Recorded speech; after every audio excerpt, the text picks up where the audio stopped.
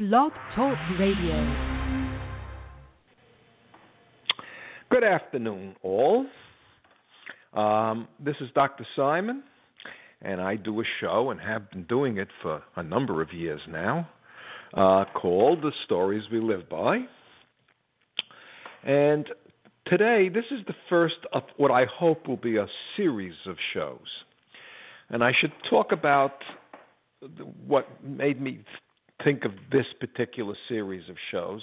I don't know how long I'm going to stay on the air. I'm not going to try, as I usually do, to flesh out an entire topic, but just start and create the frame for why I am discussing a topic called How Psychiatric Stories Create Mental Illnesses and Undermine Our Democracy. And the real motive for this is the words undermining our democracy. I believe our democracy is in danger. And I want to do everything I can to protect that democracy, a way of thinking and acting that I have discussed elsewhere, especially in my book at some length, that represents what is called democracy. We hold these truths to be self-evident, that all human beings are created equal with certain unalienable rights, among them life, liberty, and the pursuit of happiness. That's built into the fabric that defines the democracy in our country. And that's under attack. Now, I don't want to talk about politics. I'm not a show about politics. But when I was in college and then graduate school, I realized that our subject areas are artificially cordoned off from one another. They're partitioned. So you can study economics, and you can study politics, and you can study psychology and biology, a whole variety of topics that relate to the functioning of a human being, and keep them separate, or at least the courses try to keep them separate. There is no question in my mind that being raised in poverty or being raised in great wealth will affect the kind of psychology an individual might have. And while it's incredibly complex, the number of factors, genetic, biological, social, that create an individual's personality, a way of looking at the world and behaving in it. Economics is only one part of that, but it's important. Equally, or maybe as important, are the politics which people are raised. Now, let me go back a second to where I come from on this, why I picked that politics rather than economics, or rather than a whole variety of other factors that could shape individual psychology or group psychology. The most important moment I had as a psychologist that led to this kind of show, and the books I have now written for 20 years, really was a book by Thomas Szasz, or a number of books by Thomas Szasz, who was a psychiatrist and wrote what I consider to be an incredibly important book for every knowledgeable, educated citizen in our country or in the world to read, in which Szasz lays out an argument that's never been refuted successfully by any of his critics. In fact, it's Szasz they attack. They attack the messenger, but have trouble with the message. That there is no evidence that what we call mental illnesses, that what we call troubled and troubling behavior, that we call stuff that we could all agree is crazy, are real illnesses. And that book transformed me. I thought for a long time, if they're not real illnesses, then what are they? And there are ways a person has adjusted way a personality can be shaped by, again, a variety of factors, but however they have been shaped, the way an individual who is called mentally ill behaves is troubled and difficult for themselves and or for their family and or for their community and or for society at large. In 1992, during a period where I received a month, I think it was quarterly, 4 journals a year called Theory in Psychology, which was a journal that was related to what was called critical psychology. That is, a lot of the articles were philosophical, and a lot of the articles dealt with topics that I found of great interest, and many to others. I'm not even sure the journal has ever been discontinued. I'm going to have to, when I hang up, see if it still is. But anyway, critical psychology, levied a number of bombs, of critiques against the idea that psychology was the science of behavior, and that's basically what it was. And I won't go into why that's so problematic in general, and for me as a psychologist, as I went through my education both before and after school. But in 1992, this particular article caught my idea, and the whole title is a long title, but it ends up Persons as Politicians. And I read the article, and that was it.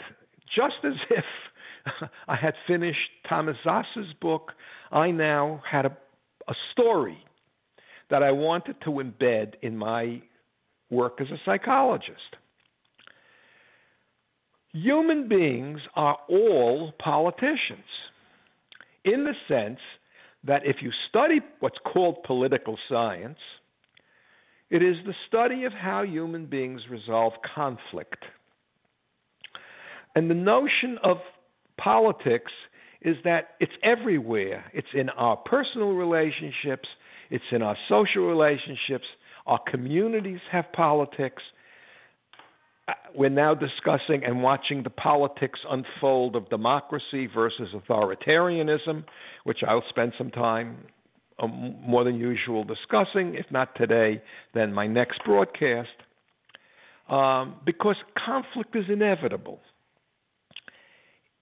For only the reason that we're all unique and different, so that while we need other people to survive and to thrive, while we need to have relationships, that life evolutionarily has created us as having no relationships, no love in our lives, no support, as not only emotionally unbearable. I mean, loneliness is one of the big killers of old age people who have no spouse, no friends, and are lonely. I mean, it's if you want to break down a criminal in a prison, put them in solitary confinement for long periods of time, and not even such long periods of time. So we need people. But at the same time, as I have been arguing throughout these broadcasts and in my books, we need to be individuals and express ourselves as individuals. And the result is conflict. Conflict between people and conflict within people. We have conflicts. What do I do for others versus what do I do for myself? How do I work that out? What's interesting then about looking at politics itself is that political scientists discern there are different modes by which people reduce and work out conflict. Thank you. When we work out this conflict, it can either be in an authoritarian system, a democratic system, or an anarchy. Now, I don't talk much about anarchy in my book. I mention it And in fact, if I do this revision, and I think I will do this revision, even if I leave it as my last will and testament, publish it, and then I'm finished. If you do that, and you read the theoretical basis of anarchy, is an extreme form of democracy where there's really no leadership. Everybody is equal in making decisions. And a history of anarchy seems to reveal that it ends up in authoritarianism. We need a social organization, and we need authority. Children, I don't think, do well in an anarchy. They need relationships. The most prevalent form of social politics historically is authoritarianism. In authoritarianism, you have a hierarchy, a layered hierarchy. The hierarchy has the leaders at the top and the people who are differentiated in the society as to what they do and how they do it below. And there could be many levels in an authoritarian hierarchy.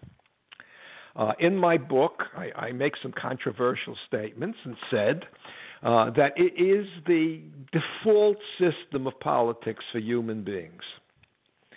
The moment human beings invented God, and that's my belief, whether there is or isn't a God, I don't know, but I take it as a matter of faith that, as Einstein said, there's a God in the universe, but he doesn't know our name.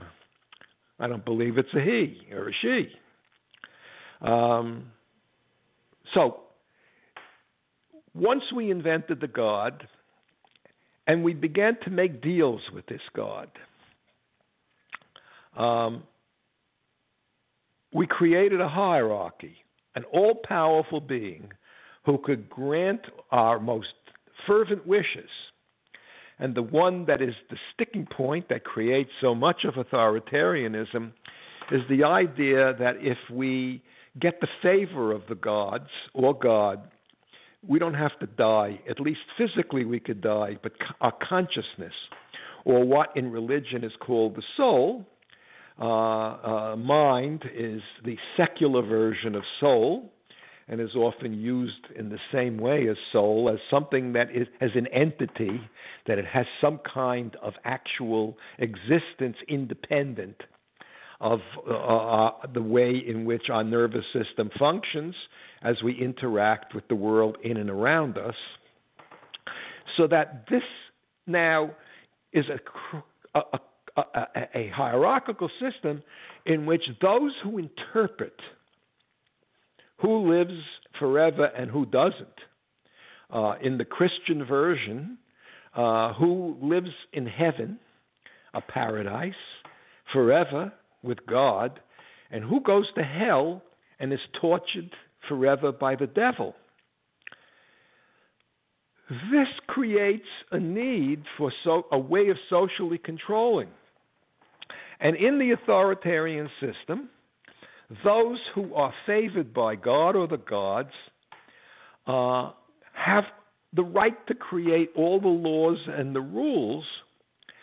And one of the ways in which the conflict about guilt and shame about hurting other people can be resolved is to say that some people are innately inferior to others because they are less than fully human, and that they are less favored by God. All right? So I won't go into the politics of the religion beyond this, but in the hierarchical thinking, right, it is important for people to be obedient to authority. And again, I think I've discussed this before. One of the things that amazes me is when I was in Hebrew school as a child, And I loved the stories that I read, especially on Sunday morning, that Rabbi would discuss the different stories in the Bible. Genesis. God was a creative force. God created the universe. God created night and day and all the animals and everything else in the entire universe. Then created us. Last of all, his crowning achievement is us. First, he created men. And then because Adam, the first man, complained, he created a woman. Right? She was the afterthought. And in the authoritarianism of most cultures, it's still the afterthought. It's a battle that goes on and on and on. The hierarchical system now says, I can own the business and you could work for me, but I get all the money or most of it, and you're lucky if you can get to eat. It justifies slavery. It justifies the endless killing we do in war. God is on our side. Right? We are the superior beings. America is the golden city on a hill. I'm afraid to turn on the television after I finish doing this show to see where the golden city on the hill is at this moment. The long struggle of democracy came through the fact that human beings are intellectually inquisitive and did a lot of learning and a lot of teaching. Schools developed. Reading became more universal. Education not only became a privilege for the wealthy, but it became secularized so that it was no longer religious education that was taught, but religious education in our democracy is separated from secular education. No one religion is taught, even though I taught in a Catholic college, St. John's University. There was nobody who asked me my religion when I got hired by the chairman of the psych department, nor anybody looked at what I taught or the articles that I had my students read. None of them dealt with anything religious. They were secular in nature. They dealt with psychology and the politics of psychology. But psychology was the topic, not specifically politics, and never particularly religion. And if I taught religion, something related to religion, it had to do with politics. Philip Tetlock's article that was still stewing around in my head as I was developing ideas, but never would I say anything about anybody's religion for a variety of reasons, because as long as somebody doesn't demand of me I believe their religion and it shaped my psychology or the psychology I write about and teach, we keep it separate, and that's fine and necessary. People need to believe what they're going to believe. In a democracy which emerged out of all this growing education and the growing unhappiness that people had and the rise of philosophy, which people now read. Last week I talked about Kant, Immanuel Kant's notion of the categorical imperative, that the basic morality had to be that all human beings had the same value as all other human beings, and that no human beings should use others or themselves as an object to be manipulated, but as an end in and of themselves. This percolated and permeated until the notion of a more equal distribution of power and decision-making, which is, I believe, necessary, was created. So the leader may have more perks, but the leader is not to be seen as essentially more worthwhile than the people who are led. And if I turn on the television, those protests are exactly about that. Okay. A psychology that some of us in this country, especially who are white, are somehow innately superior to those who have other skin. And I am sensitive to that in a variety of ways, And why I want to make my voice clear about this is because as a Jew, had I been born to the same parents in Europe, had I had not grandparents who emigrated to the United States in the early part of the 20th century, I wouldn't be here now. I would have been killed because I was a member of the Jewish race. Now, along the lines of this, I'll discuss race at another time, but race doesn't exist. It's not a legitimate concept. It's socially constructed. The individual differences in people are mostly and mainly cultural and the result of economics and politics and their own individual biology, which brings them into the world as not only part of the human race in its totality, but as individuals. So, I believe deeply in a democracy. I believe deeply in it because I wouldn't be here if my parents didn't raise me in the Bronx, which was filled with authoritarianism, and eventually I'm going to talk about education and the struggle within an educational system to make it less authoritarian and make it more democratic. I wanted to talk about, I did last week, the intelligence testing, which sorts children out and assumes that there's some biological ability or genetic ability that makes some people innately smarter than others. And it's a destructive authoritarian notion. Which now really brings me to the idea of why I am talking today about this particular topic, and I think I've laid it out well. There is no such thing as mental illness until somebody is diagnosed as mentally ill. People can be so unhappy, so filled with despair, they don't want to live anymore, and they will take their own lives. But that's a state of mind that needs to be understood in terms of that individual and the context in which they were raised and lived their life.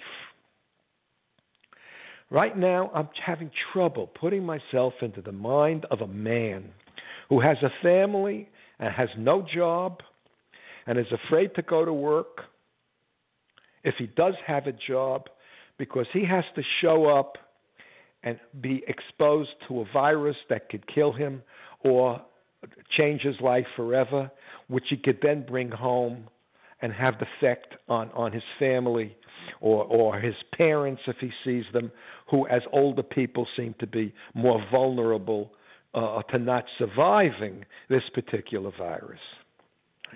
And standing on a line for 3 or 4 hours to get free food.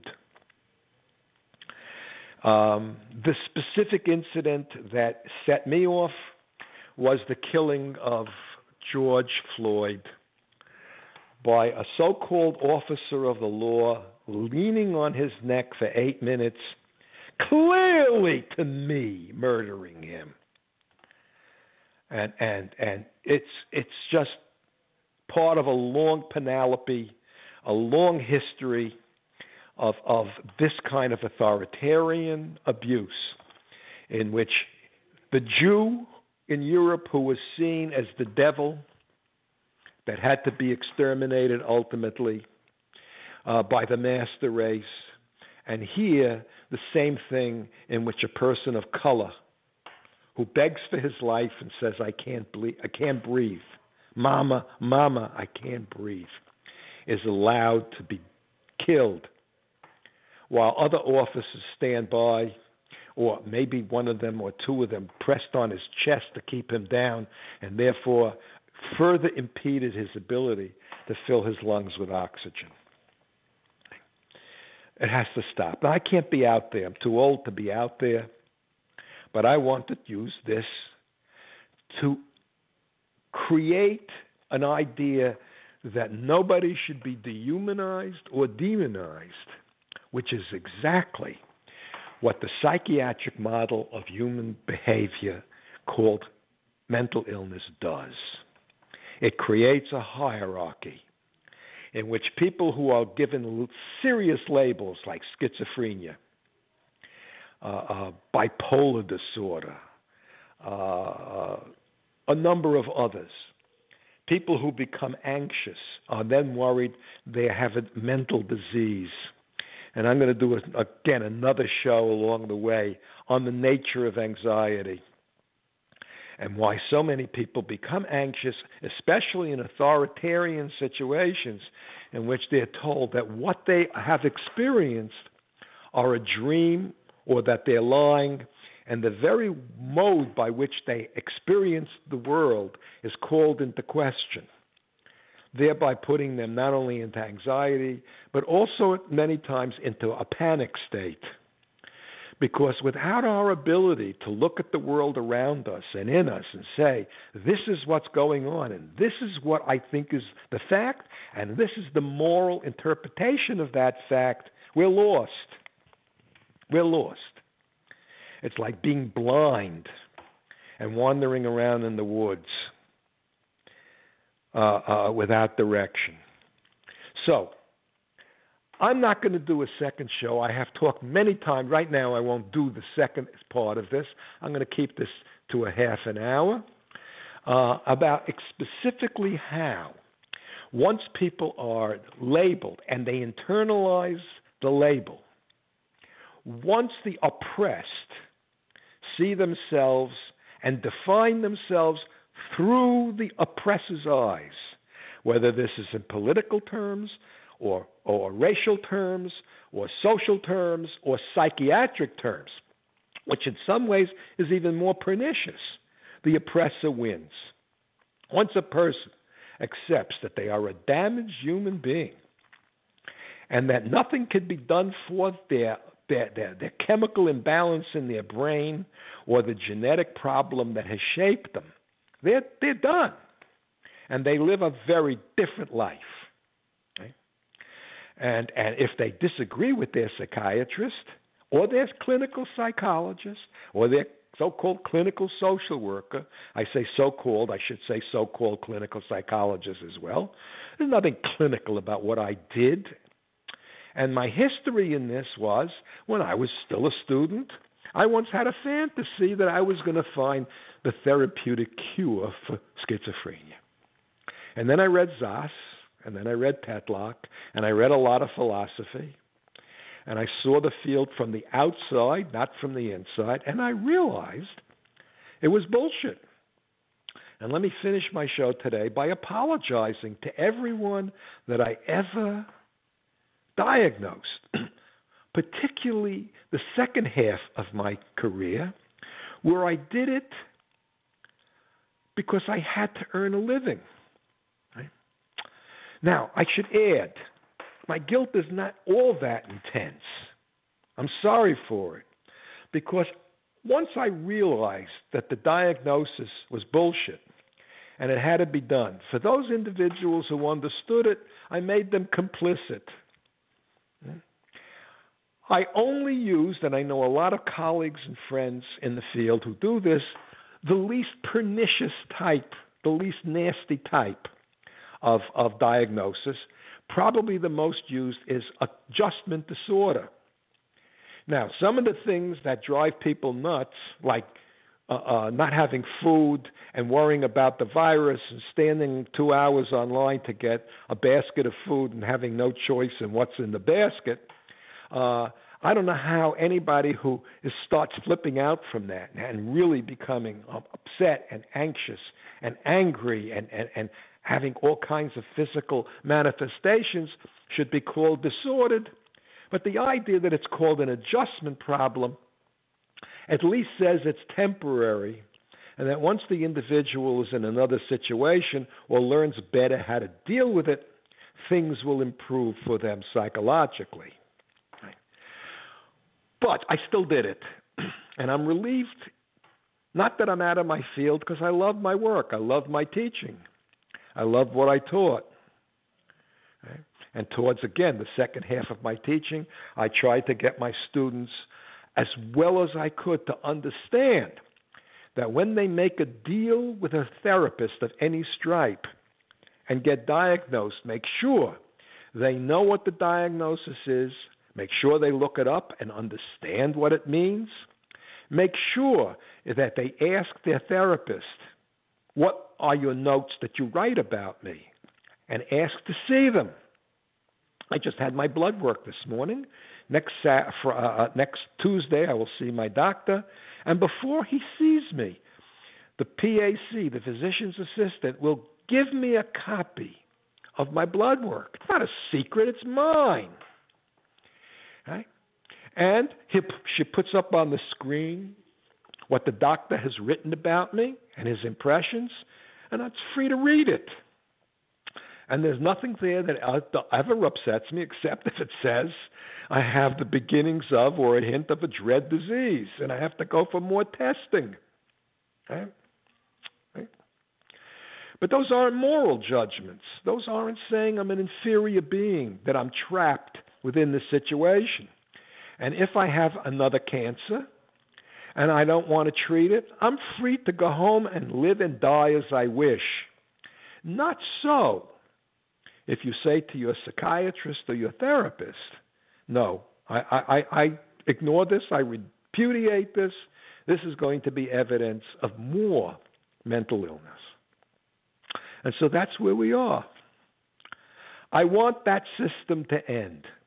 And I want it to end not only because I haven't done this yet today, and I won't, because it damages individuals, but it's damaging our society at the point at which tens and tens of millions of people accept that if they're anxious, if they're sad, if they're in grief, they're mentally ill, is undermining the ability of these people to see themselves as the full equal partners in the society with the same rights as everybody else. And so nobody has called in. I would have enjoyed that. And we have a half an hour. I'm going to turn this off.